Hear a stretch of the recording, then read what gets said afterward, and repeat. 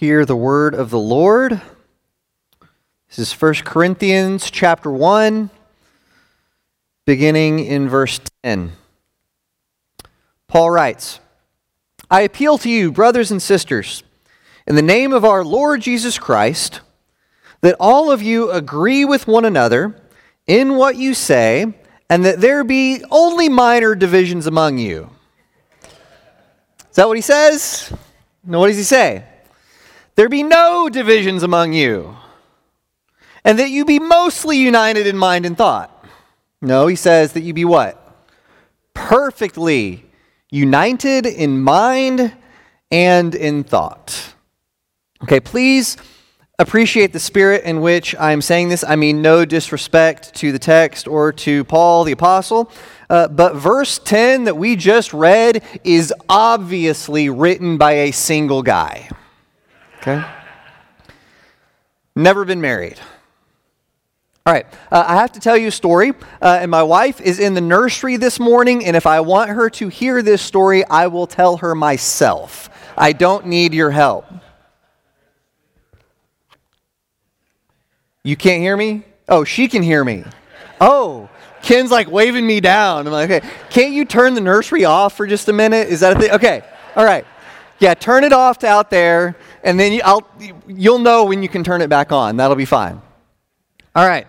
The other day, my wife was wrong about something. We were no longer perfectly united in mind and thought. There was division amongst us. Okay, I saw something very differently than she did. Okay, so as her loving husband, the only proper thing that I could do is I told, hi honey, you can go back now.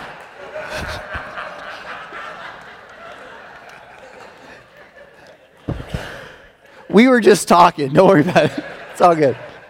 Okay, so I stand by my statement. She was wrong about something. So I pointed out to her the error in her vision.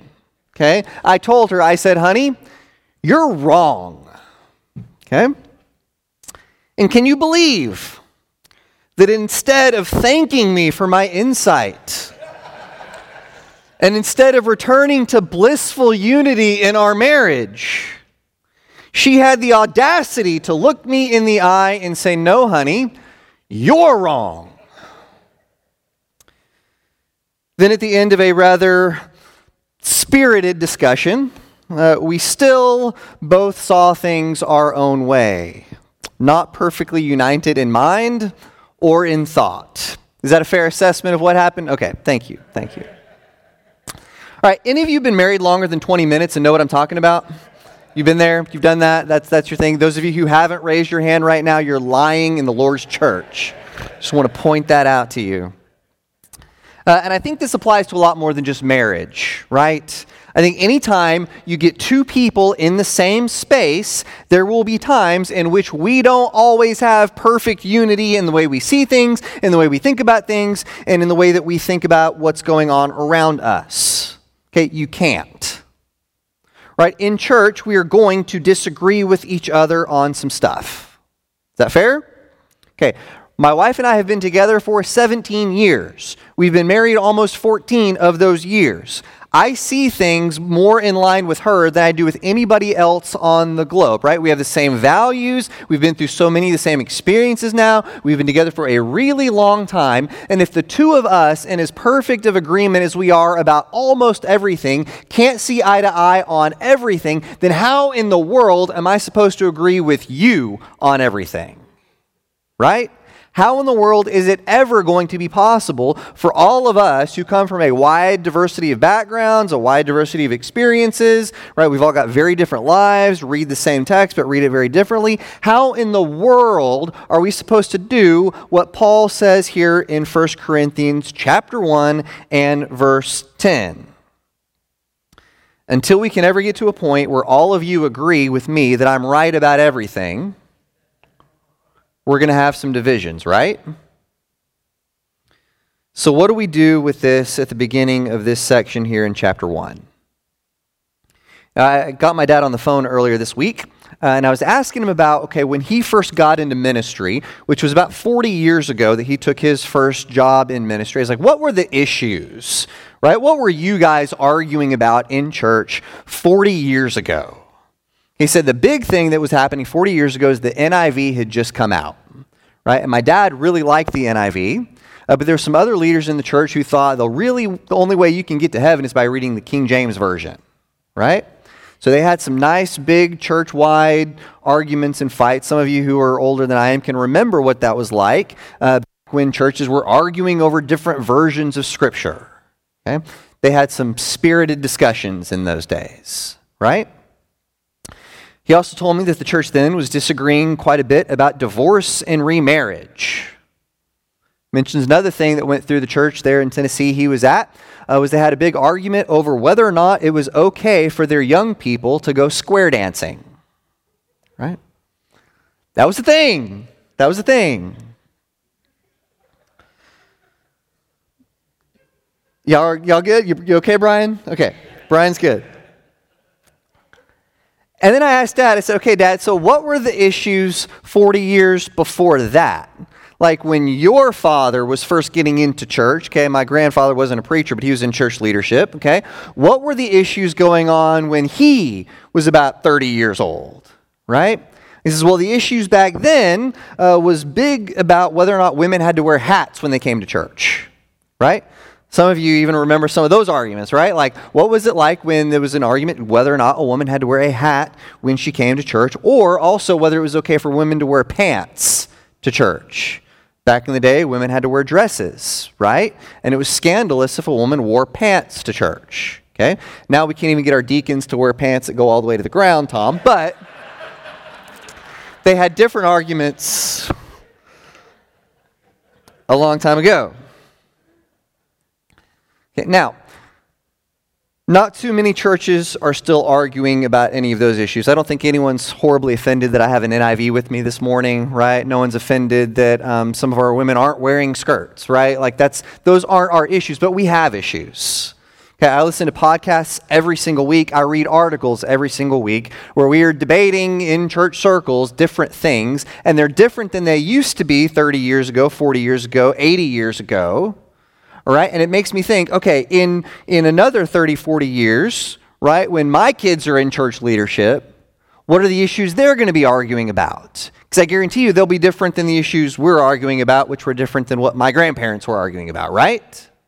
Anyone think that by the time my kids and grandkids are in church leadership, we won't have any arguments anymore? Okay? If you do, I need you to, well, never mind. That's a different thing.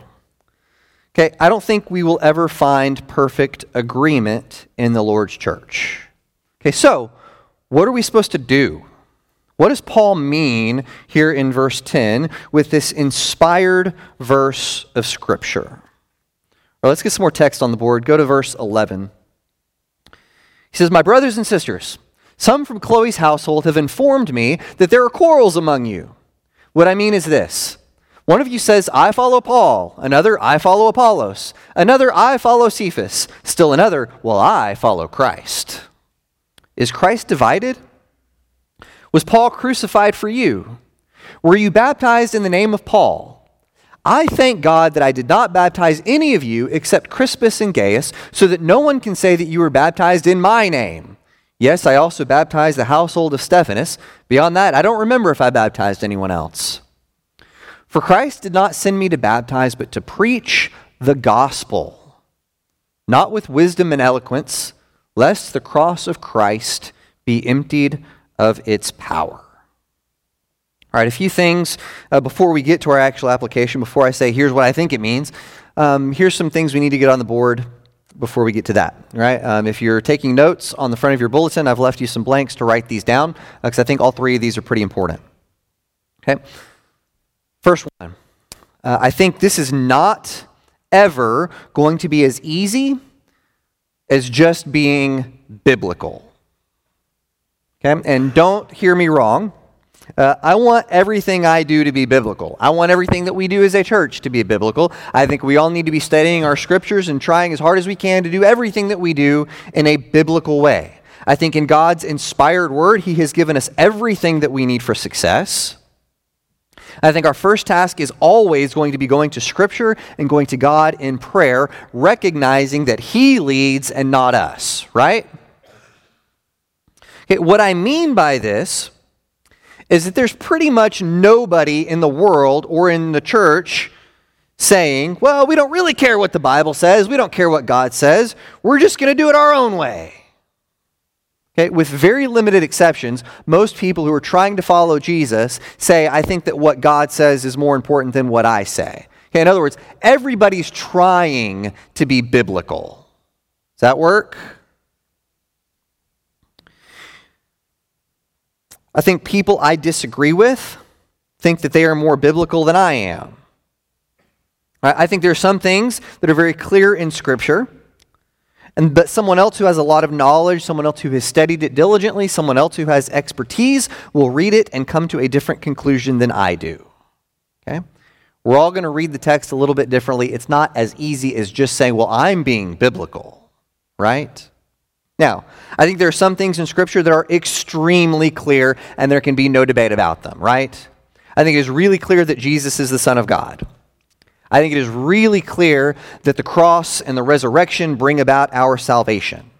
I think it is really clear that we should love people, that we should help others, that we should give, and that we should pray. I think there's a lot of stuff in Scripture we could keep going that are extremely clear. There's no debate about any of them, right?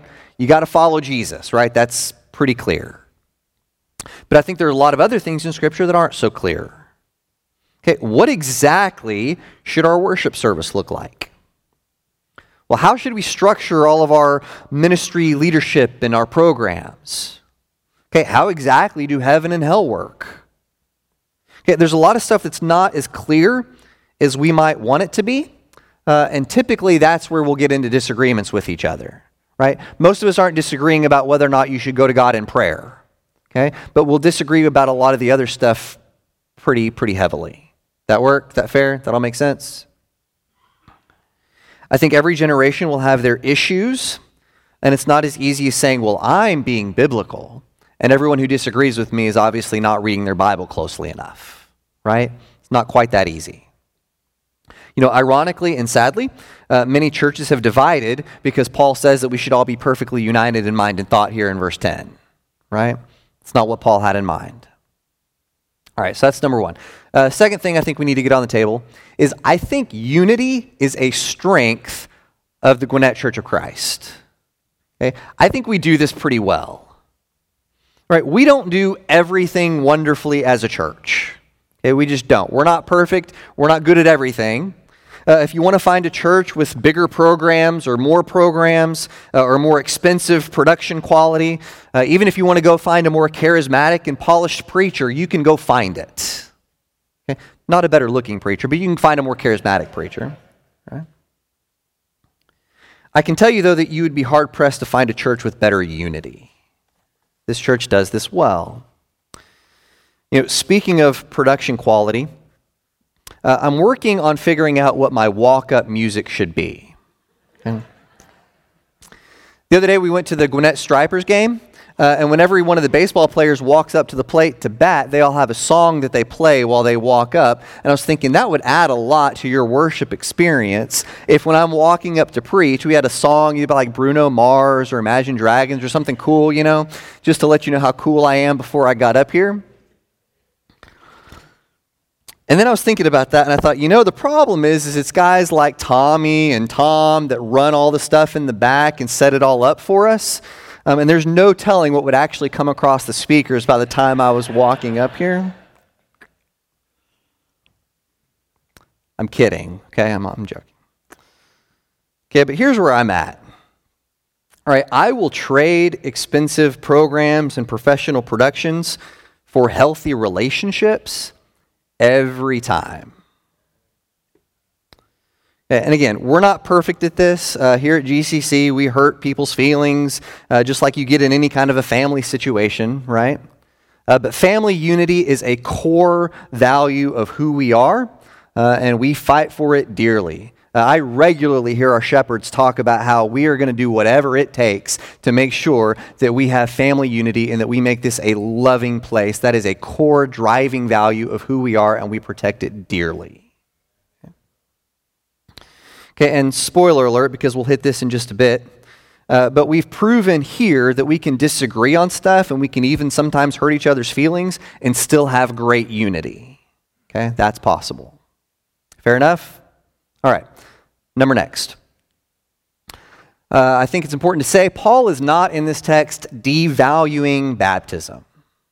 All right, this is just an aside. I've heard people use this text before and say, see, baptism's not that important. You don't have to be baptized. Paul even says here in this text it's not that important.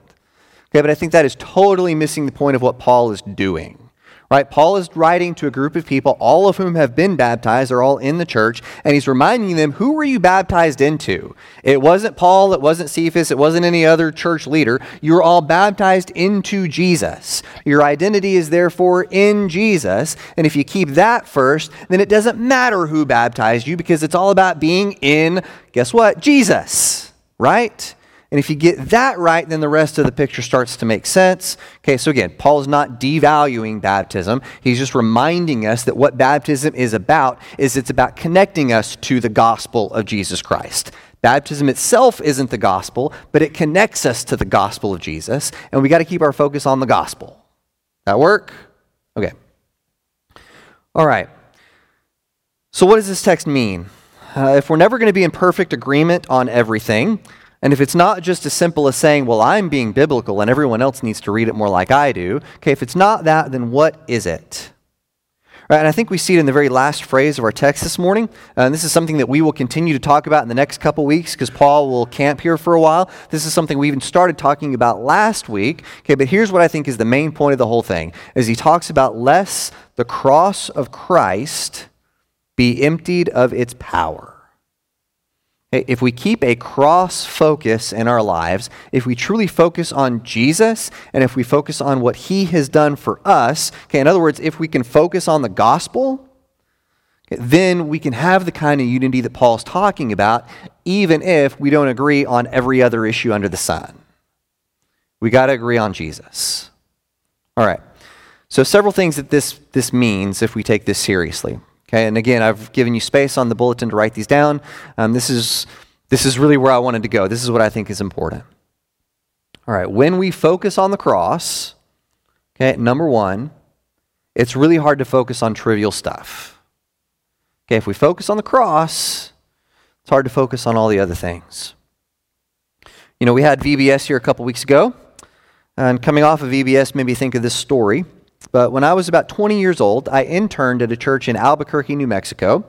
And one of the things I was responsible for was directing the VBS skits every night. Okay? It's an important job, good thing to put an intern in charge of, right?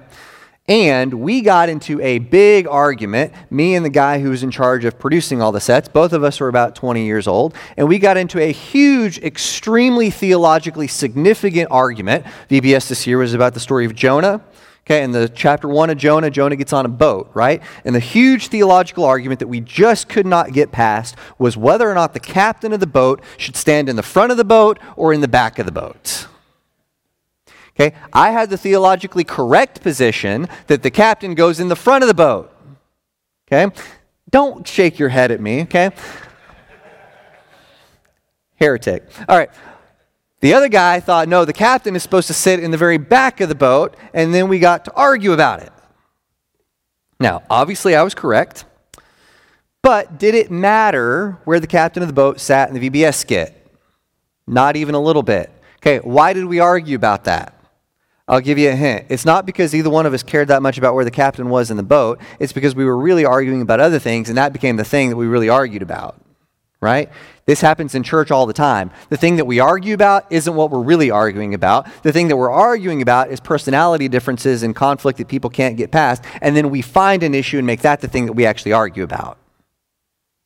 That made sense. Don't say that. Come on. All right?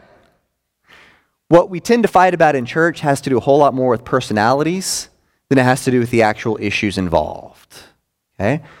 What I think my point is, what I think Paul's getting at in this text is, if we truly keep the main thing, if we truly can learn how to focus on the cross of Jesus Christ and sharing that message with the world that desperately needs it, then it is a whole lot harder for us to spend a lot of time arguing over trivial stuff that doesn't really matter that much. If we can have unity on the main thing, it makes everything else come back into focus. When I was talking to my dad about the great NIV KJV debate of 1980, he said that the argument wasn't really so much about that. It was about a couple of church people who were really on different pages on a lot of stuff, and that just became the latest thing they could argue about, right? That's what happens.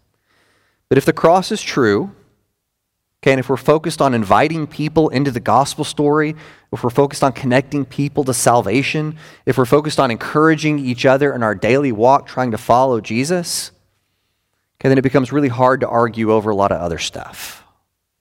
All right? Number 2, when we focus on the cross, it's also really hard to focus on human leaders.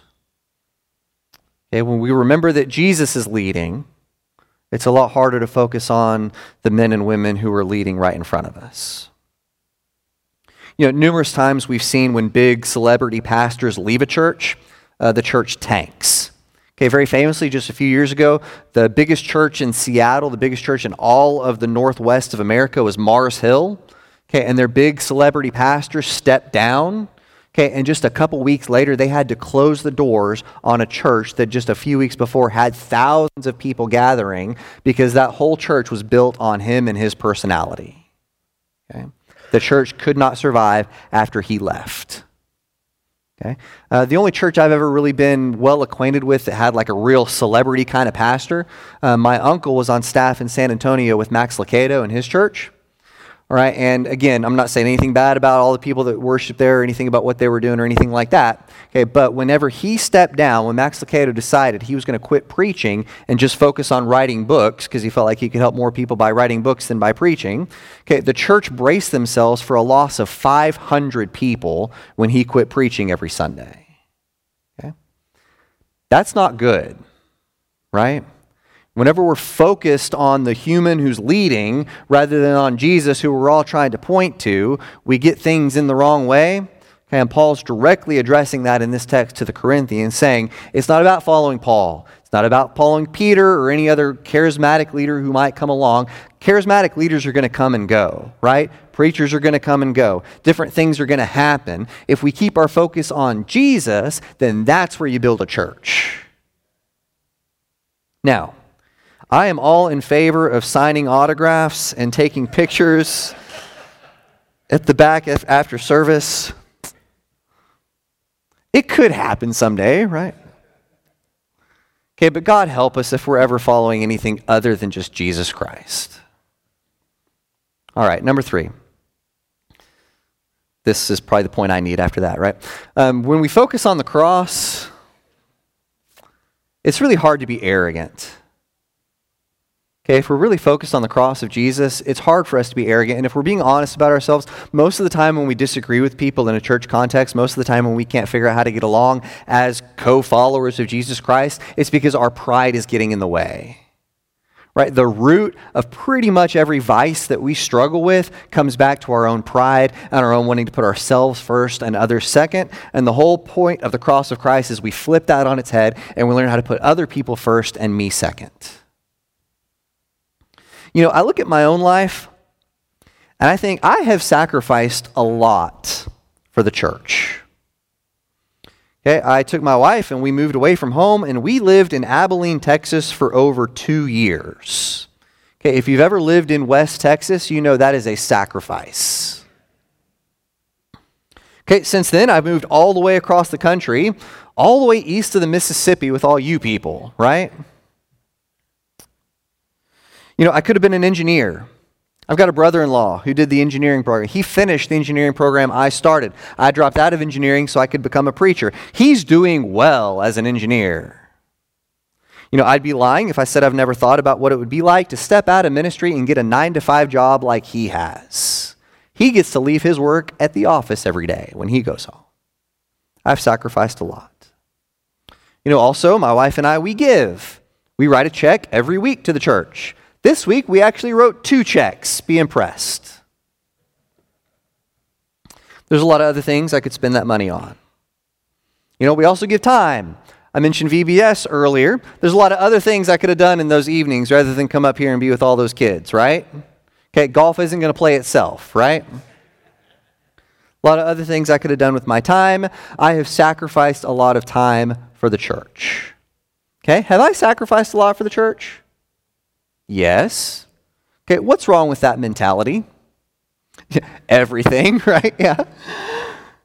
Okay, let's compare that for just a second to what Jesus gave.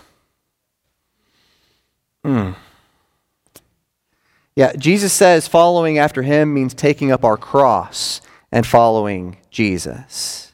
Okay, if I live my life in the glory of the cross, focusing on what Jesus has done for me, if I think about how he came to this world and lived amongst us and gave his life and sacrificed for me and went to the cross willingly because he loved me, then what does that do when I start thinking about what I've given to the church? Man, it's really hard to be arrogant when we're focused on the cross of Jesus Christ. Many of you have given tremendously to this church. Many of you have invested fully your lives in the kingdom of God, much more than I have done. Okay, but none of us have gotten to the point where we are truly loving the church like Jesus loved the church. And if we remember how much Jesus loved the church, how this is the bride of Christ, how he gave everything for us, okay, that keeps us in a place of humility. And I think if we'll have that kind of humility, then it's a whole lot harder for us to be divided. I think we can have the kind of unity that Paul envisions here, not because we agree on everything, but because we agree on what matters most, and that is the cross of Jesus Christ. All right, at this point in our service, we are going to sing an invitation song. During the singing of this song, I will be down front. One of our shepherds will be down front. This is a time in our service where we as the church want to be here for you. We would love to talk with you or pray with you about anything that's going on in your life. We would love to explain to you in greater detail what it looks like to follow Jesus Christ. If you're not a Christian, we'd love to talk with you about what it looks like for you to be a Christian. Before we sing that song, though, I'd like to close this with a word of blessing. May the Lord bless you and keep you. May the Lord make his face to shine upon you. May the Lord be gracious to you and give you peace. Let's stand and sing.